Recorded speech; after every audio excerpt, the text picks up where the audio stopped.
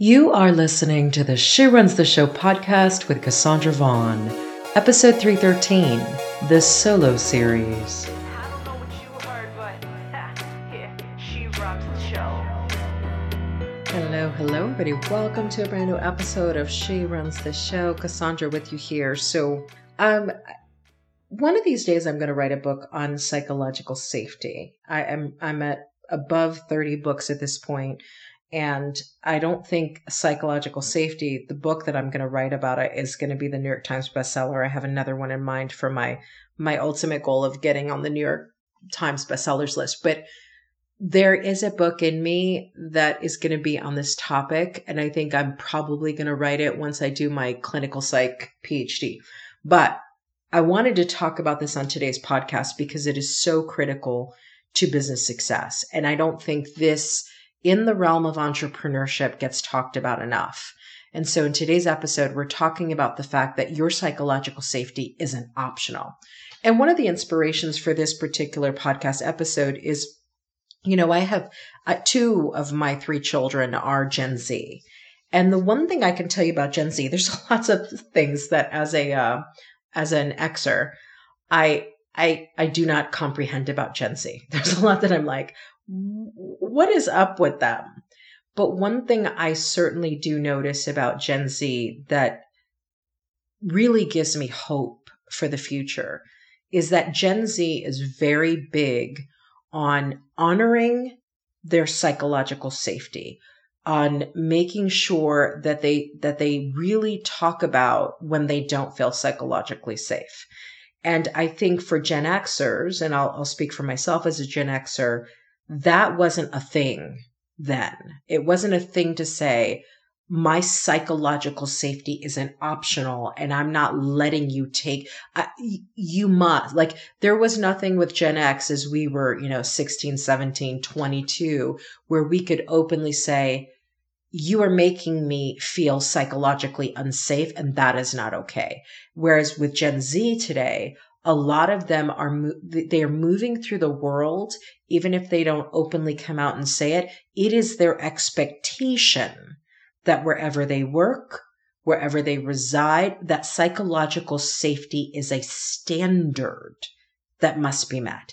And so there's power in that. And so because I know I have different generations listening to this podcast, I do want to talk today about the fact that your psychological safety isn't optional. And I want to put it through the lens of entrepreneurship because I do think that psychological safety is one of those, fad terms right now that is new and refreshing.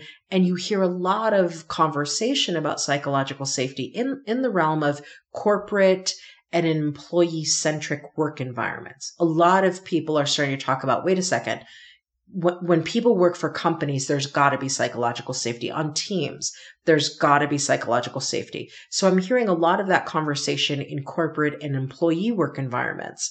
But in the realm of entrepreneurship and the realm of solopreneurs, startups, companies that you have founded and built, I'm not hearing a lot of talk about the fact that as an entrepreneur, as the CEO, as the person who is going for venture capital, as the person who's building your client base, as the entrepreneur who's founded this company, we already understand that for your employees, their psychological safety is not optional. But what I'm saying in this episode is, as the entrepreneur, as the founder, as the owner, as the CEO, your psychological safety isn't optional. And I'm going to go into what I mean by that in this episode. So I saw a quote on psychological safety on Pinterest that said the following, and I don't know who the quote is, who said this originally, but here's how it describes what it feels like to feel psychologically safe. And the quote said, I feel safe in relationships when people take care of themselves, when people honor my boundaries, people accept differences, people are honest about who they are, people honor the importance of time together and time apart. People acknowledge when they've messed up. People hold space for me and allow me to hold space for them. People address issues in our relationship with a willingness to learn and grow. People are consistent in the ways that they show up. So that really describes, at its core, no matter whether it's personal or professional, when you feel psychologically safe, you feel like, it's this sense and this belief that it is okay and safe to share your thoughts, opinions, and ideas freely without fear of retribution, without fear of being degraded, fear of being shamed, fear of being like when you are feeling psychologically safe, you feel free to be yourself. Now, the whole psychological safety term was coined by Harvard Business School professor Amy Edmondson. And the way Amy Edmondson defined it is she defined psychological safety as a shared belief that the team is safe for interpersonal risk taking, right? Because in a company, if you're on a team and you feel psychologically safe, you can say what you want to say and you need to say, and you can throw out ideas, you can disagree with things. And when you operate on a team that is psychologically safe, it really allows space for people to speak up and share their ideas, which then creates higher levels of performance. So when we think about the benefits of psychological safety, there are a ton of them, right? Like psychological safety creates emotional and mental well-being. If I'm free to be myself with you, that creates emotional and mental well-being for me and for you, because that also means you're free to be yourself with me. Psychological safety creates space for taking creative risks, for saying what needs to be said, even if it isn't popular, and most importantly, for bringing your whole self to any given situation.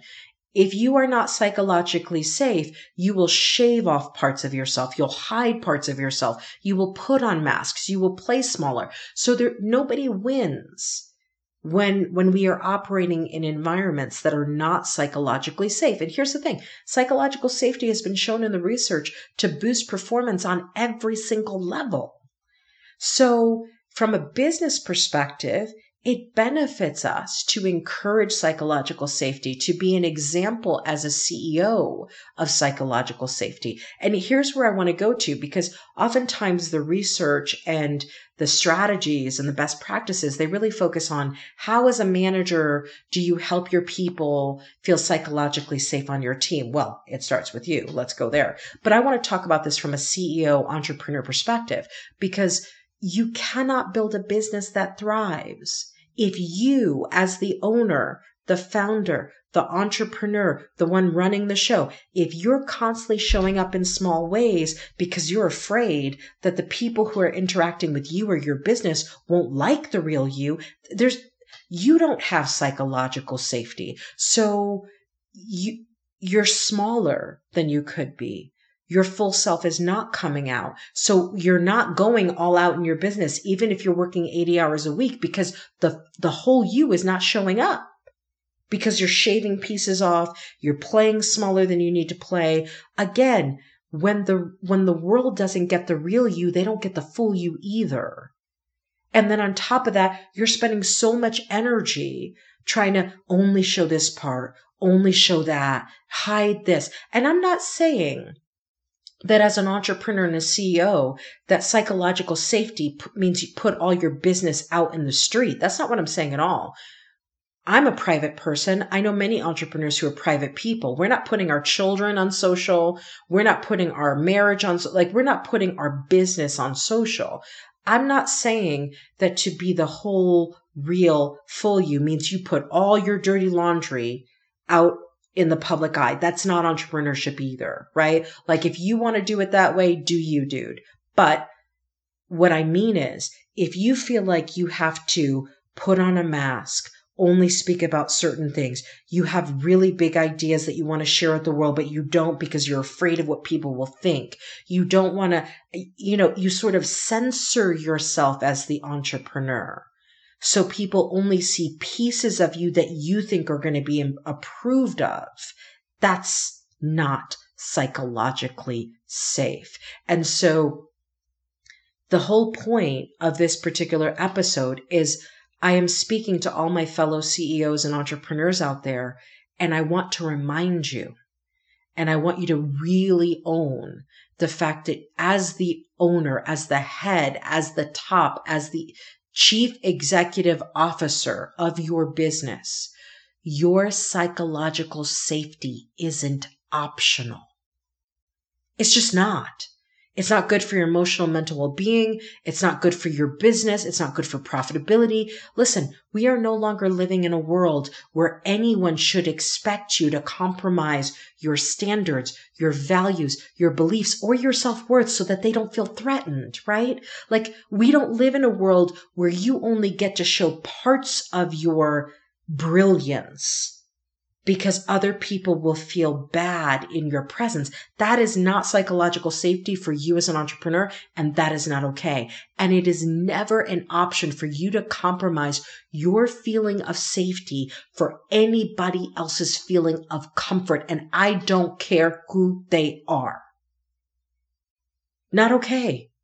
You cannot compromise your feeling of safety for anybody else's feeling of comfort. It's time that we stop bartering and negotiating away our sovereignty in exchange for approval and acceptance. It's soul killing to do that, and it's time to put an end to it. And here's the truth. Here's the worst part of this whole thing.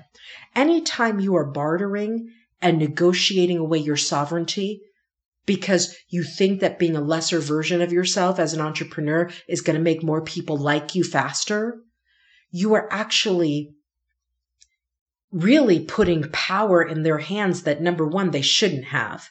And number two, they're probably not going to like you anyway. Like, so do you want people, there's going to be a group of people who will not resonate with your work as an entrepreneur, who will not buy things from your business because they just don't like something about your business, and who are going to question whether you should even be in business. That's standard. If you're going to open a business, start a business, they're going to always be the group of people, the naysayers. They're not your folks. They're not your tribe. So why are you trying to win their approval by being less than who you are? Why are you going along with not creating psychological safety for yourself as an entrepreneur because you're worried about what people in the Twitterverse are going to say? Who cares? Like, your tribe will get you. The people who are meant to work with you, the people who are meant to work for you, the people who are meant to buy from you, they get you, and they will get all of you. So there is no reason to cater to an audience that's never going to buy from you anyway, because they will always find something to not like about you. So it's time for us to stop bartering and negotiating away our sovereignty in exchange for approval and acceptance that truly at the end of the day, we really don't want anyway. Like, there are some people, you just don't want their approval and acceptance because it doesn't mean anything to you. So stop going for it. You know, here's a final thing I want to say about this. And then this is probably one of the shortest episodes I've ever recorded. It's, as an entrepreneur, it's not just important that you set the standard, that your psychological safety isn't optional in your business. It's also important if you're going to have the level of energy you need to build the business, the level of energy that you need to grow the business. It's also important that in your personal life, so outside of your business as well, you let everybody in your personal life know my psychological safety isn't optional.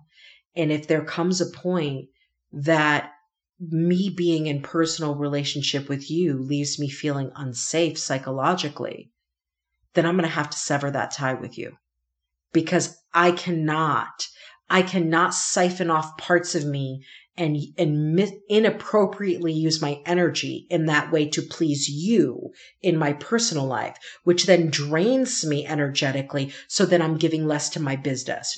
No bueno. Like, not doing it for you.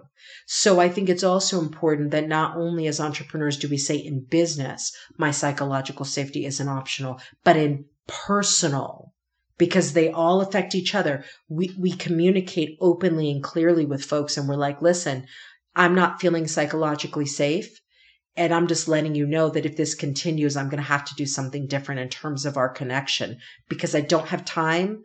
And this is being clear. I don't have time and I don't have energy for this.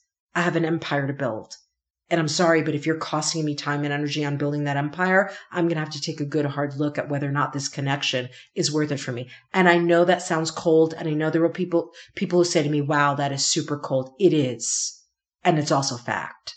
So I'm not saying don't keep people in your life, but I'm saying that the standard across your life in business and out of business needs to be that you're, as the CEO of your life, as the CEO of your company, your psychological safety isn't optional. I'm sorry. It's not this is having psychological safety in every arena of your life is a non-negotiable.